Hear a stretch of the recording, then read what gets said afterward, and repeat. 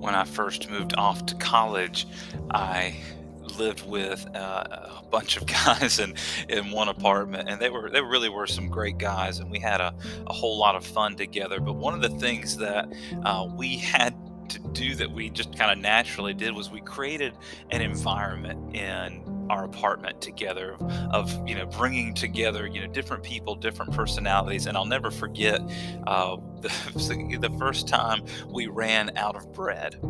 And I just remember sitting on the couch and I was watching TV, and one of my roommates said, "Hey, we're out of bread." And it was like a bomb went off. Everybody sticks their head out like, "We're out of bread," and everybody runs to the rooms, and they're changing clothes and taking showers. And now, one of my roommates, hit me on the shoulder like, "Dude, come on, get ready."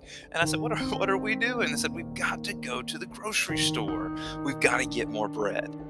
And come to find out, that the grocery stores in Tallahassee where we live were a lot better than the grocery store that we had when my small town growing up. And what basically every time we went and got groceries, it was an event. It was an affair that was a big to do. And we would, go and take showers and put on nice clothes and, brush hair and all that kind of stuff to look nice, because you could bump into all kinds of people, at the grocery store. And it was always such a funny thing that even when I didn't have any groceries I needed, right? Because, you're living in an apartment together with a bunch of different guys, and you've got a mixture of some of it's our groceries together, some of it's our individual stuff. But we created this culture to where anytime somebody needed to go to the grocery store, man, we went as a group.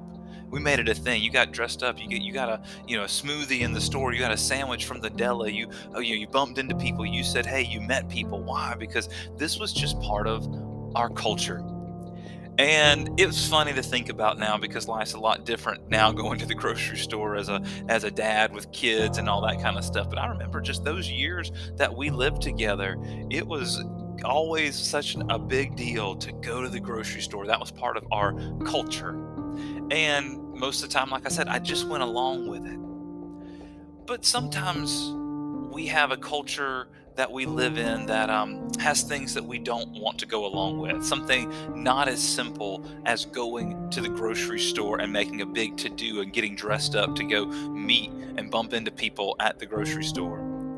We live in a culture and a society today, and we've talked about this before, that really is not following after kingdom culture, the kingdom of God. We're not living in a Christian mentality like so many years. Now, don't get me wrong, I'm not saying that the United States of America was ever a 100% Christian nation. But I will say that our nation was founded on Christian principles, and for the vast majority of our nation's time together, people have treated each other under the Christian ethic.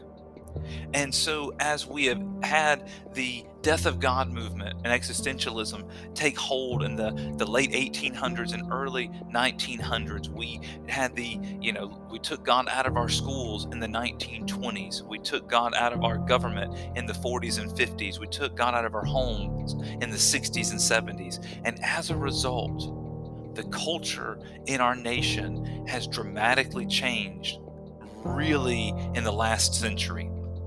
Now, culture is always a moving target, totally get that. But I'm talking about the overarching themes and beliefs of our culture have dramatically changed, especially in the last few decades.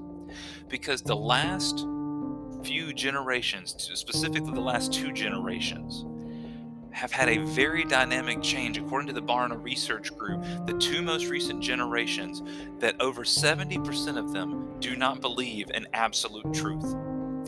And I love it when that comes up, when people tell me that, because I love to ask them if they believe that absolutely.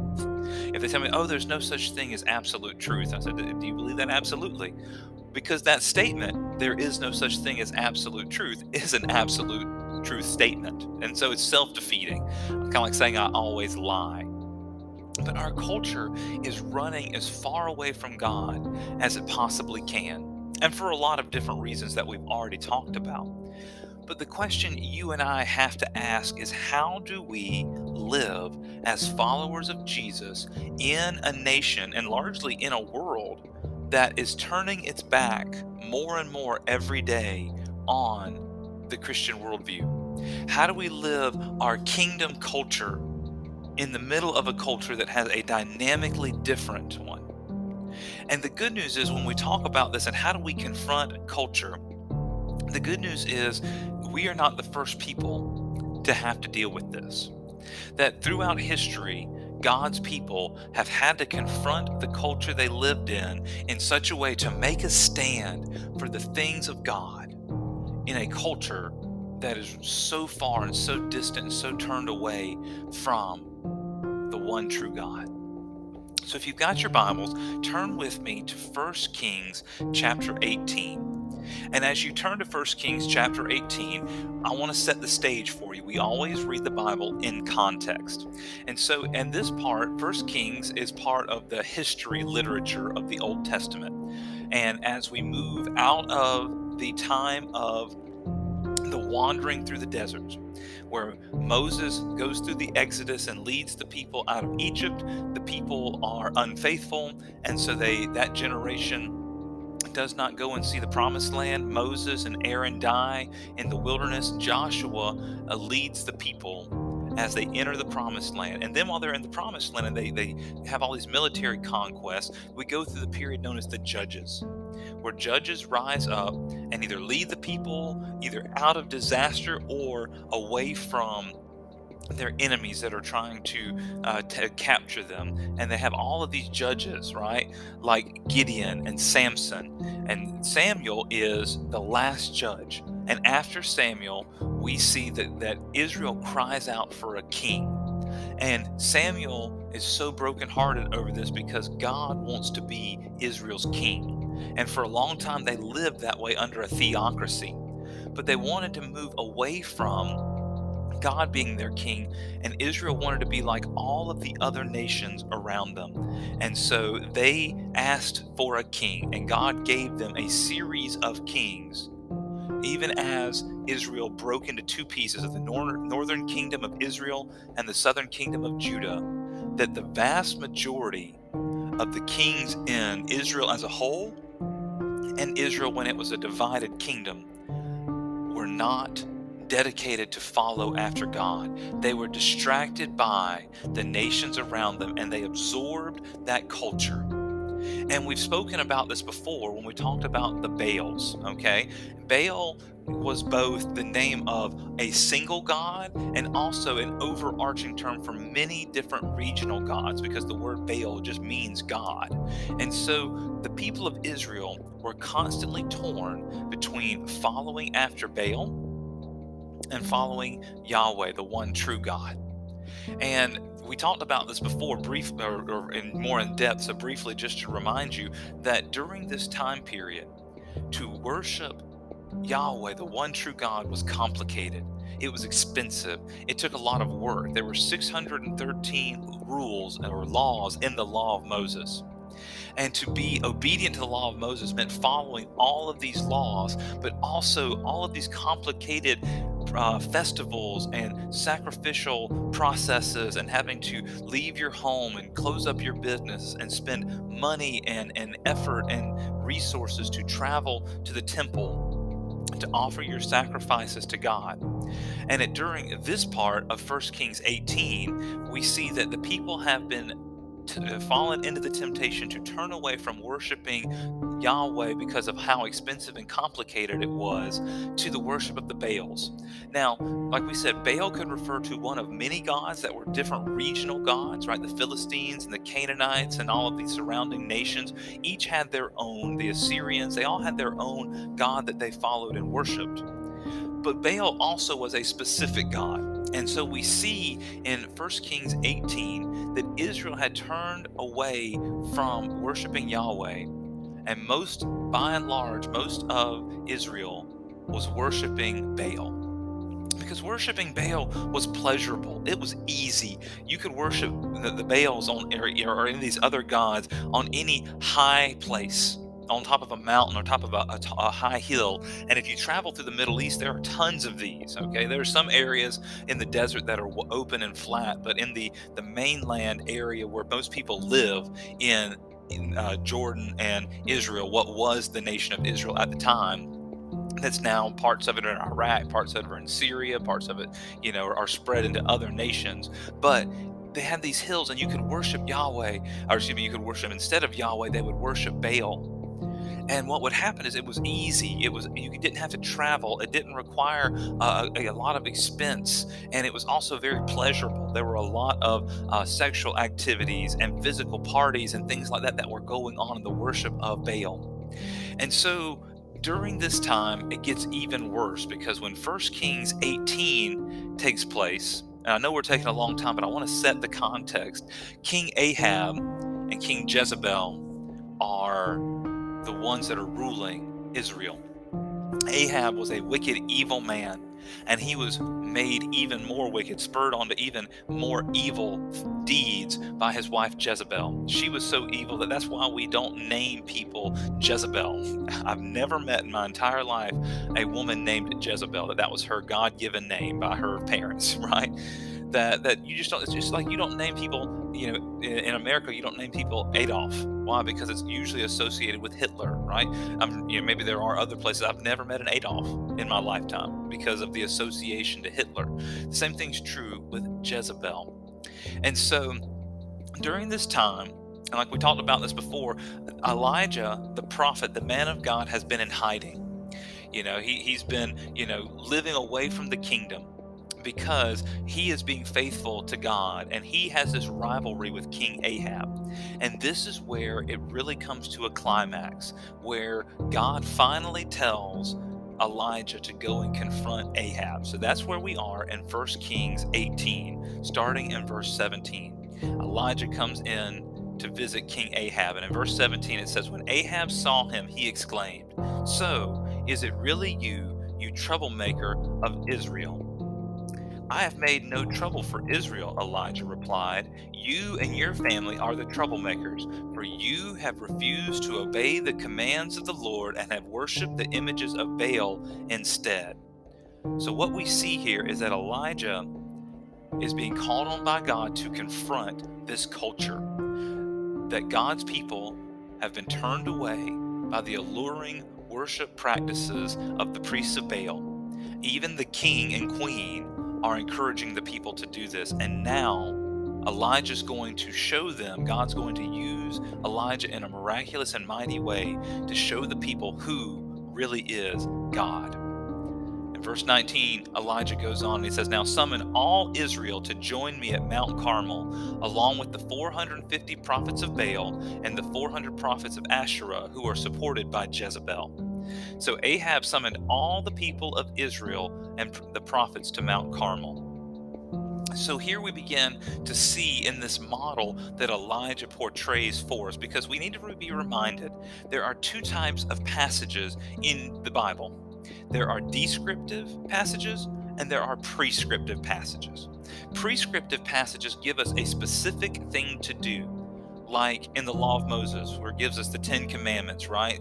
Love God, right? No other gods. Don't steal.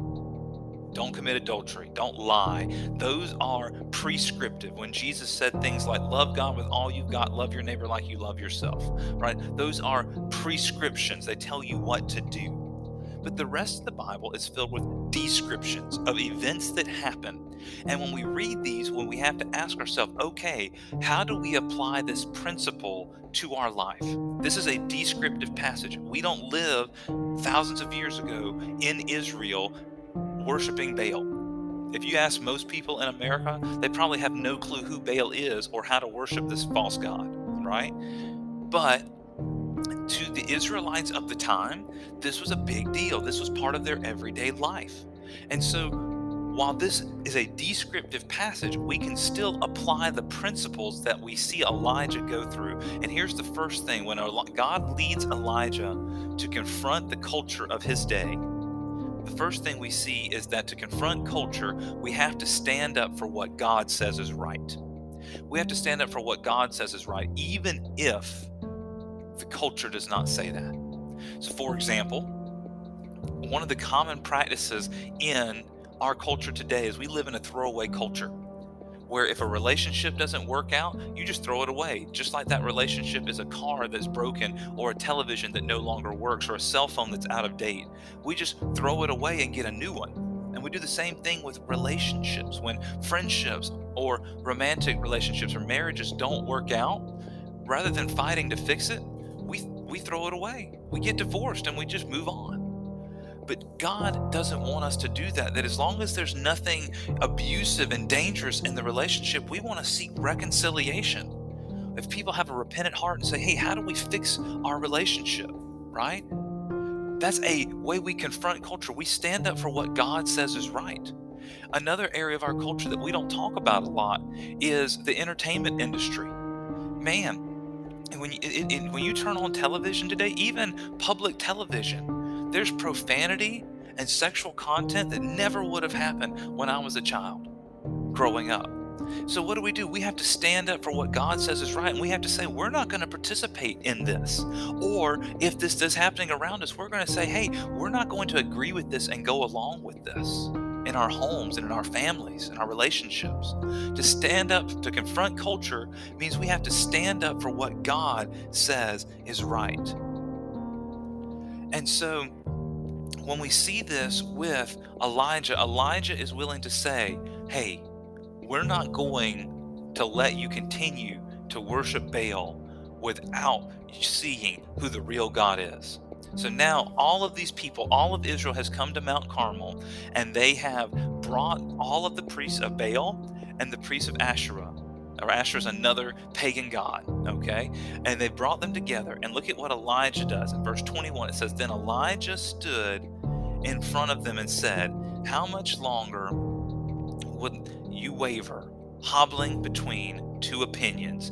If the Lord is God, if Yahweh is God, follow him. But if Baal is God, then follow him. But the people were completely silent.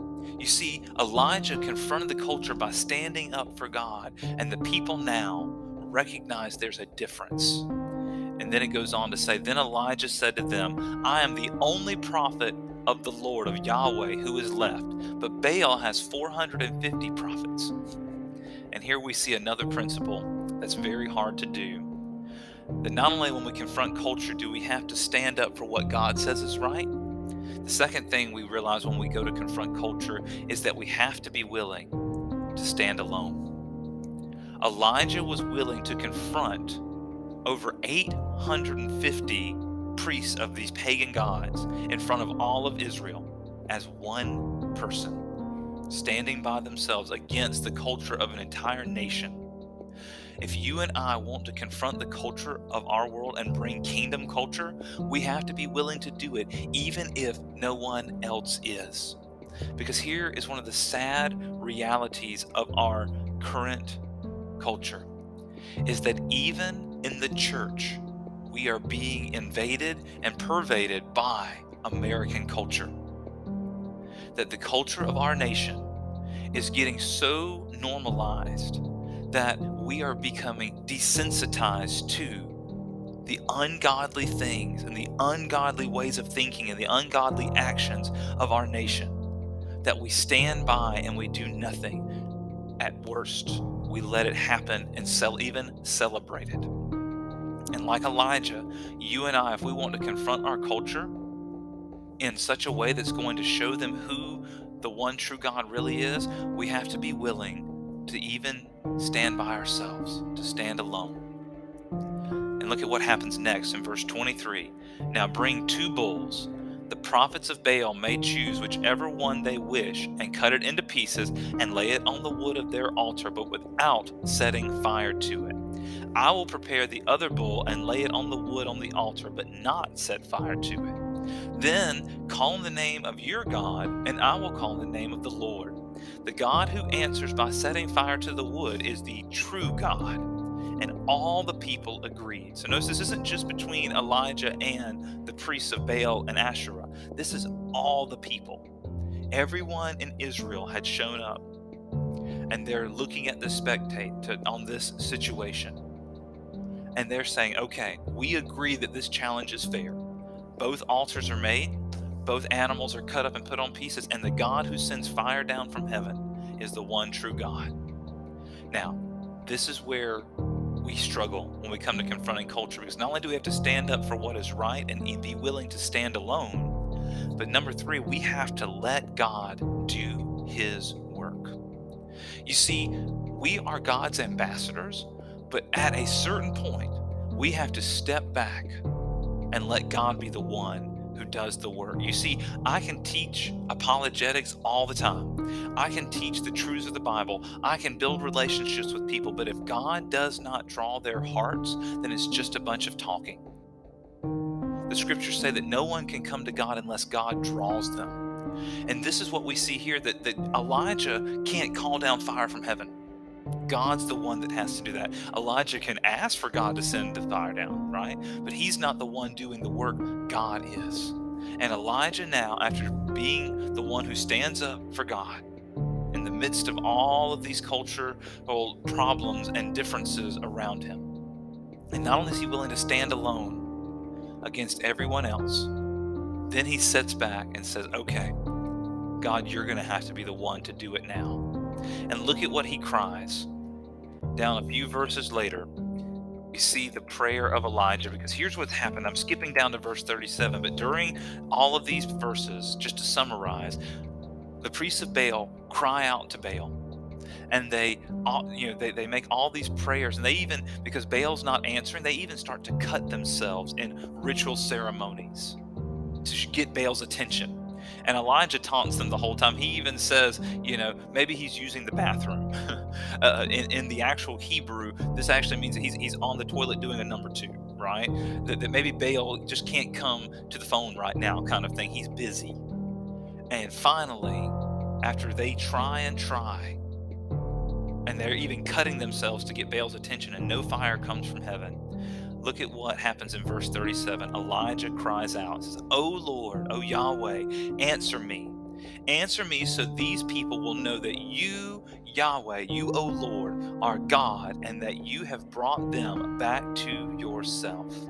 Immediately, the fire of the Lord flashed down from heaven and burned up the young bull, the wood, the stones, and the dust. Now, one of the parts that I forgot to mention was that Elijah even called for jugs after jug after jug of water to be poured over the altar so that a normal fire wouldn't catch. Now, this would have been incredibly impressive to the people, because not only is this completely drenched in water, he even digs a moat around it so the water will collect there. This is in the middle of a drought. So these people are taking their precious water that God has been holding back the rain, and so there's no water in the land from natural rain. And in the middle of this drought, they use this precious water to cover up all of the altar, the sacrificial animal, and it even makes a moat. And look at what it says in verse 38. The fire, it even licked up all the water in the trench. So Elijah does these three things. He stands up to the culture. He's willing to stand by himself. And then he lets God do the work. And in the end, a miracle happened. Now, this is something that I'm going to teach on miracles pretty soon here, but here's what you need to understand about miracles. Miracles only happen when God will receive the glory. Miracles are always done to show that God has power over the supernatural. When Jesus was on the earth, every person didn't receive a healing. People still died. People still got sick. Not everybody was raised from the dead, right? Only a few. Not everybody received a healing from their sicknesses and affliction. On the grand scheme of things, only a few. There were tons of people in Israel and the Roman Empire and all over the world that did not receive a miracle when Jesus was doing his earthly ministry on the earth. Every miracle of God has always been done to show that God has power over the supernatural, that he really exists, and to give him the glory. And this is why this miracle happens. Not to give Elijah the glory, but to give God the glory and to show the people of Israel who the one true God is. But Elijah had to be willing to confront the culture, to stand against it. He had to be willing to stand on his own, and then he had to step back and let God do the work.